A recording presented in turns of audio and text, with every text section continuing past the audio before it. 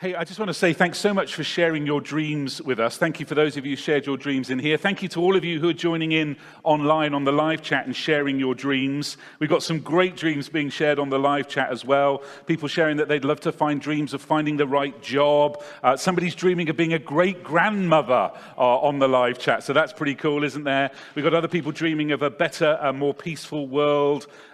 So they're great. So thank you so much for sharing online with us your dreams as well. As I said earlier, my great dream was to play cricket for England. That's really what I wanted to do. When I was at school, cricket was a big deal, and I played a lot more cricket than I did anything else at school, including studying for exams or any of that kind of stuff. And it's only now, I'm 50, how old am I? 52 years old now. It's only now that I'm realizing that dream is not going to come to fruition. It's taken quite a long time for me to recognize that. Although we were saying on the chat this morning, if you've been watching the Commonwealth Games, we've been able to go and see some of the Commonwealth Games taking place over the last week or two. Did you see that a 72-year-old woman won, I think it was a gold medal in the Commonwealth Games, didn't she? In the lawn bowls.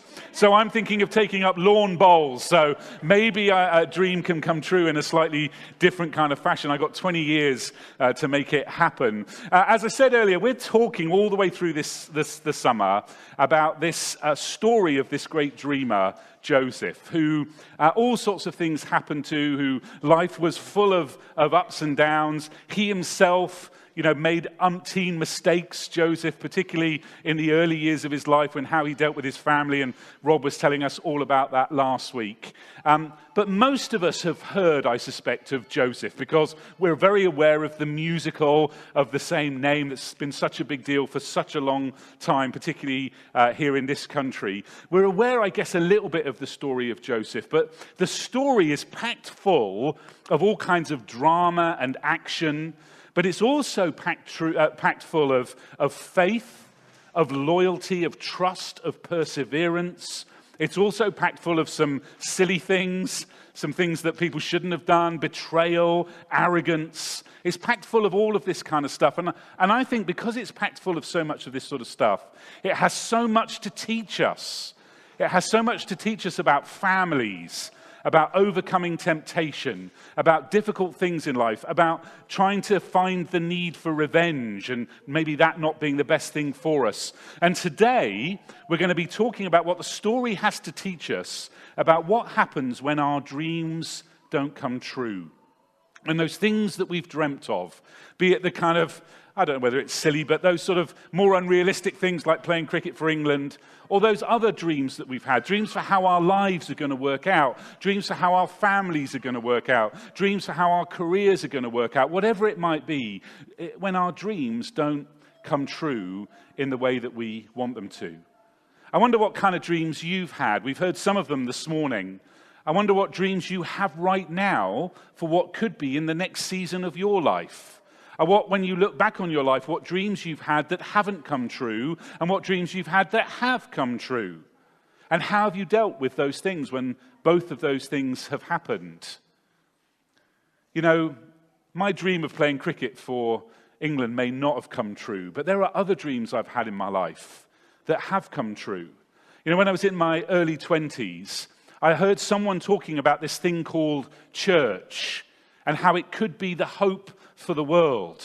And I was so inspired by that. It so built in me something that I couldn't really describe, but it was so inspiring and such a great vision. It birthed a dream in me that one day maybe I would get a chance to be a part of a church that was seeking to be that kind of church. And maybe even one day get to lead a church that was trying to be that kind of church. Genuinely a hope for the world. Generally with a passion for reaching out to people who didn't know God, who don't know God. And I think at least in part, that dream is coming true.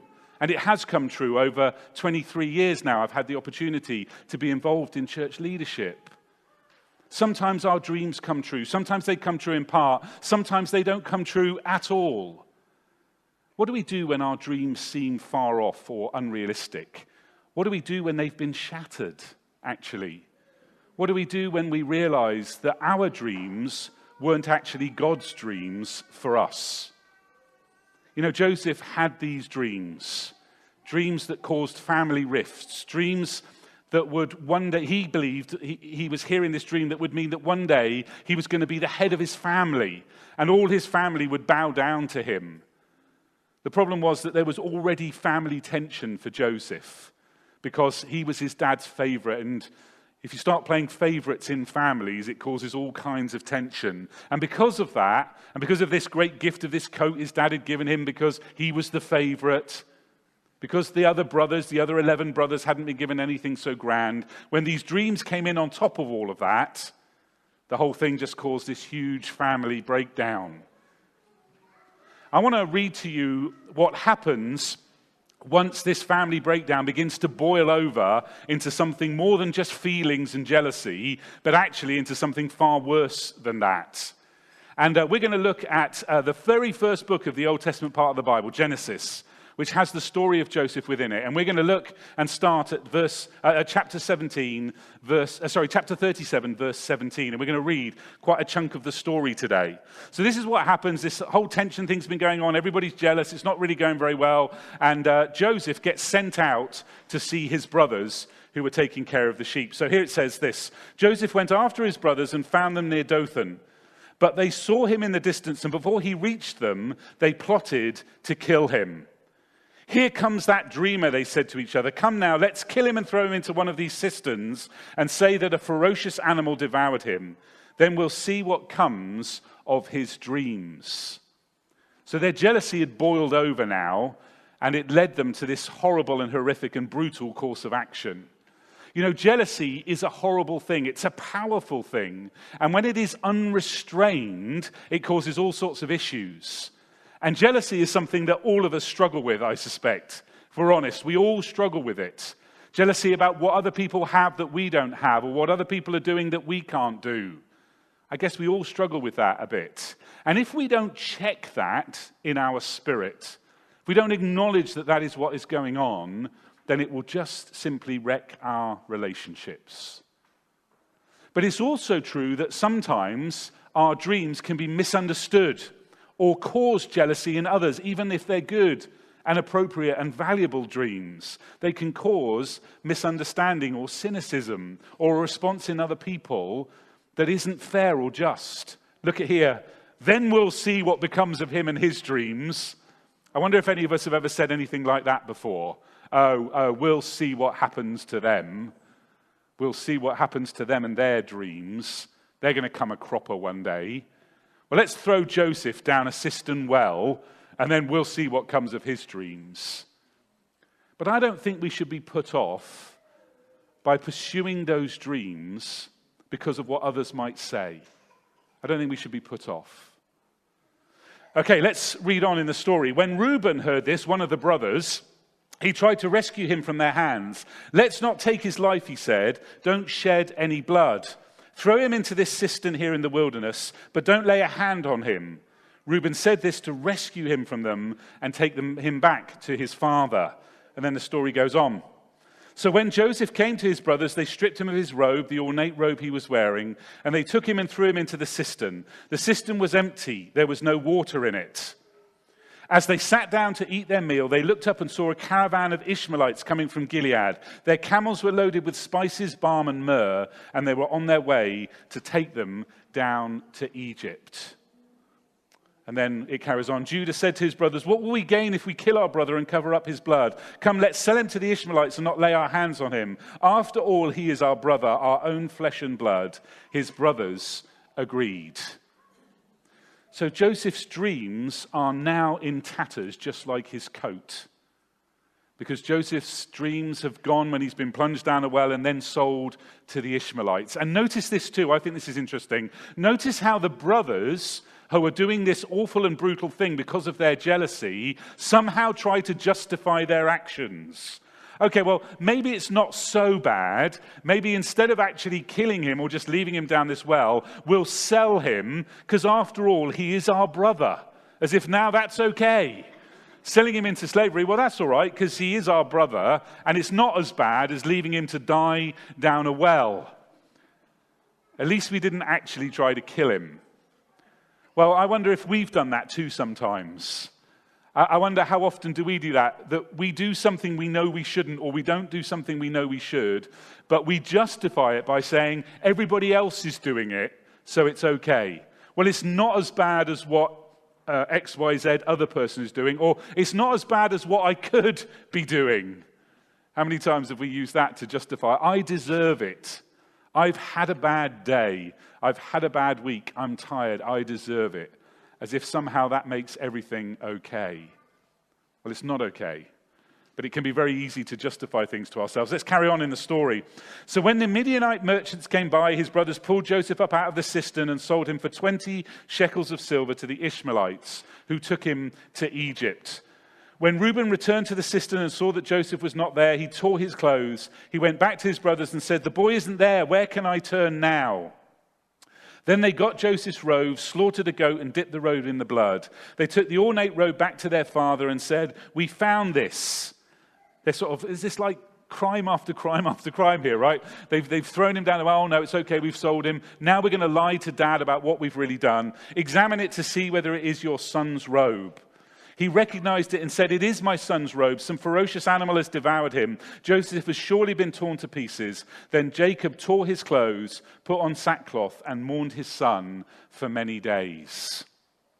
All his sons and daughters came to comfort him, but he refused to be comforted. "No," he said, "I will continue to mourn until I join my son in the grave." So his father wept for him. Meanwhile, I think this is interesting. We're going to come back to the meanwhile in a minute. Meanwhile, the Midianites sold Joseph in Egypt to Potiphar, one of Pharaoh's officials, the captain of the guard. So this must have felt to Joseph like everything was over. Like all those dreams were gone. There was no way they were ever going to be realized. Life was over. Everything shattered. But there is a meanwhile. While all of this other awful stuff is going on, while brothers are lying to Dad and pretending that Joseph's been killed and all of that sort of stuff, there is a meanwhile. And that tells us that something else is happening here. There's another thing going on in the background. And as we shall see as we read on in the story over the next few weeks together, somehow God was still in the meanwhile. God was still working in the meanwhile. Those who created the pain of the present do not control the hope of the future. Those who maybe created the pain of your present, if you're in pain right now, do not control the hope of your future. The brothers did not control now what happened to Joseph. If things aren't what you'd hoped, and they weren't what Joseph had hoped for, if things aren't in your life what you would have hoped they would be, if others have caused you pain, if your dreams have been shattered by your circumstances, be assured that whatever caused your pain does not control your hope for the future. Whatever caused the pain of the present does not control the hope for your future. Let's just read on one final section to see what was happening to Joseph. Now Joseph had been taken down to Egypt. Potiphar, an Egyptian who was one of Pharaoh's officials, the captain of the guard, bought him from the Ishmaelites who had taken him there. The Lord was with Joseph so that he prospered, and he lived in the house of his Egyptian master. When his master saw that the Lord was with him and that the Lord gave him success in everything he did, Joseph found favor in his eyes and became his attendant. Potiphar put him in charge of his household, and he entrusted to his care everything he owned. Somehow in the midst of all the pain and the despair and the shattered dreams, in the meanwhile, God was at work. Joseph didn't give in to the despair. Joseph worked hard and continued to partner with God. He was still a slave. He was still having to serve other people, but he refused to bow to his circumstances. His attitude was critical, and his attitude reset the situation, and ultimately, in partnership with God, would reset his life. When your dreams don't come true, when things aren't as you'd hoped there would be, when there's a pain in the present, God is still there. God is still working. Even in the pit or when it feels like you're enslaved, God is still there. God is still working. Your redundancy is painful, but it doesn't control your future. That ruined friendship is painful, but it doesn't mean there is no hope for new relationships. Your exam grades not being what you'd hoped that they would be, what you dreamed they would be, is painful, but it doesn't control what happens for the future. It doesn't mean that doors won't open to you in the future.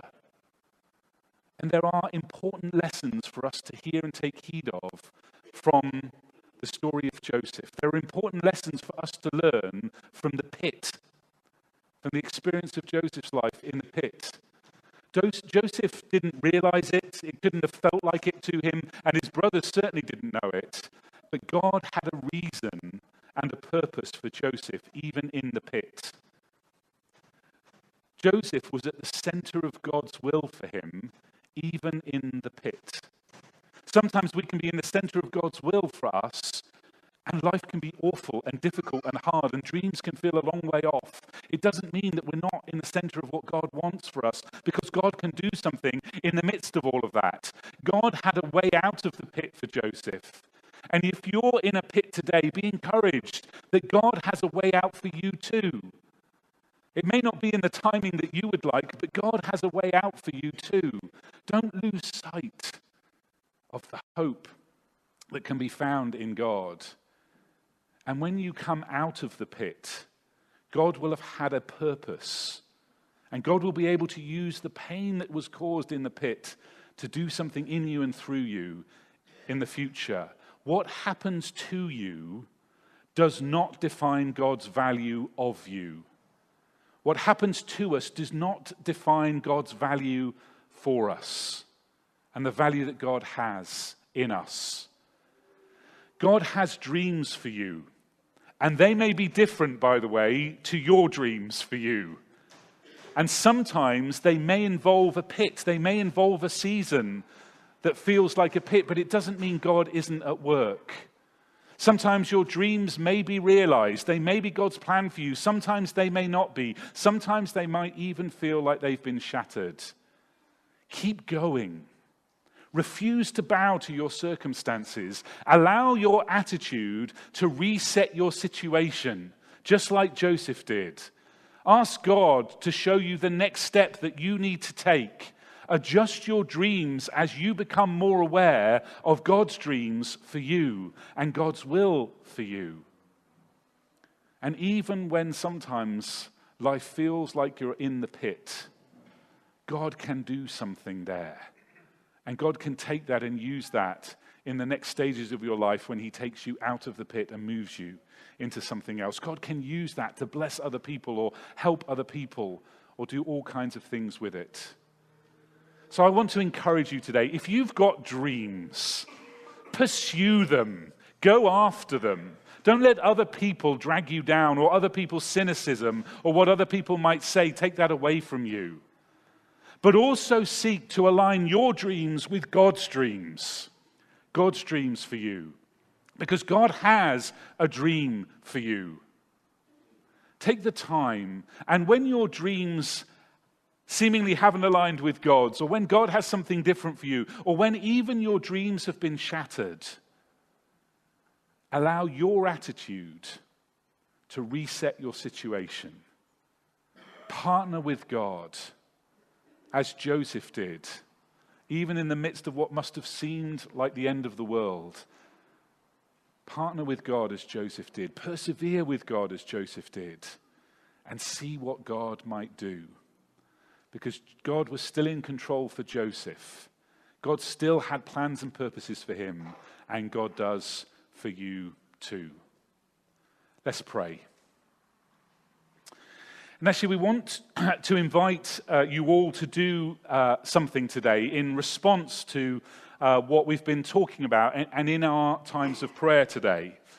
So I'm going to pray, but also if you're on site with us today, you've got all around you a couple of bits of fabric. You might need to lean over and steal them from a chair next to you or from the tables over here or wherever. There's some on the chairs in front of you. We'd love for you to have 2 pieces of fabric each. And maybe if you're online with us today, you could find a way to do this same kind of thing. Maybe some fabric or some paper or whatever it might be.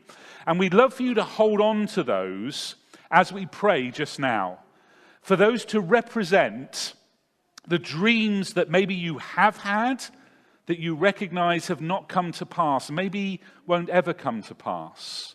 Or maybe the dreams that you do have now for what could be the next stage of your life, what God might have for you next.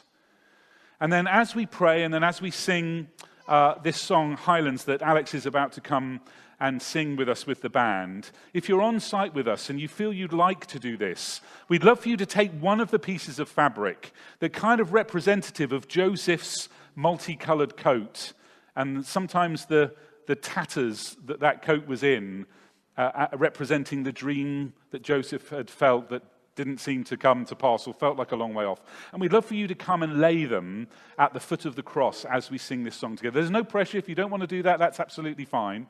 But if you'd like to do that as we sing this song, we'd love for you to come and lay those dreams down before God, either the ones that have been shattered and feel like they're in tatters or the ones that you have for the future. And then we'd like for you to keep the other piece of fabric and take that home with you and put it somewhere as a reminder and a remembrance of what we have done today and what we've talked about today. So again, if you're online with us, we'd love for you to find a way to do this too, to either literally or metaphorically lay down your dreams before God. So I'm going to pray, and then Alex is going to lead us, and then we'd love to invite you to respond in that way. If you don't want to be on camera, if you're on site with us, if you just make sure you come down this way. Okay, the camera won't get you. It might get you if you just come down here. If you don't want to be on camera, we'd understand that. But if you come down the far side of the cross, then you won't be on the live stream. Let's pray. God, we thank you so much for the story of Joseph. We thank you for what it has to say to us about dreams that are realized and dreams that aren't realized or don't appear to be realized, dreams that may even have been shattered. Lord God, we lift before you our dreams right now. We take these pieces of fabric and we hold on to them, recognizing that they represent dreams that we may have had in the past that have been shattered or we realize may never come to fruition, or dreams now that we have for the future, dreams of what could be. We hold on to them. Lord God, we lift before you those dreams that have been shattered. And Lord God, we ask that you'd help us to have the courage to continue to pursue you in the midst of those shattered dreams, to continue to look to you, to continue to persevere, to allow our attitude to reset our situation. Lord God, thank you that what is happening to us is not an indication of your value of us. Lord God, we lay all of our dreams, the broken ones and the ones we have for the future, at your feet now. We place them into your hands. We submit them to you. We ask for healing where things have hurt us or caused us pain. And we ask for hope to rise in us for what could be in the future. And as we come and lay them down at the foot of Jesus, the one who heals and restores tattered dreams, the one in whom dreams for the future can become a reality, we lay them down at his feet and we submit them to you. Amen.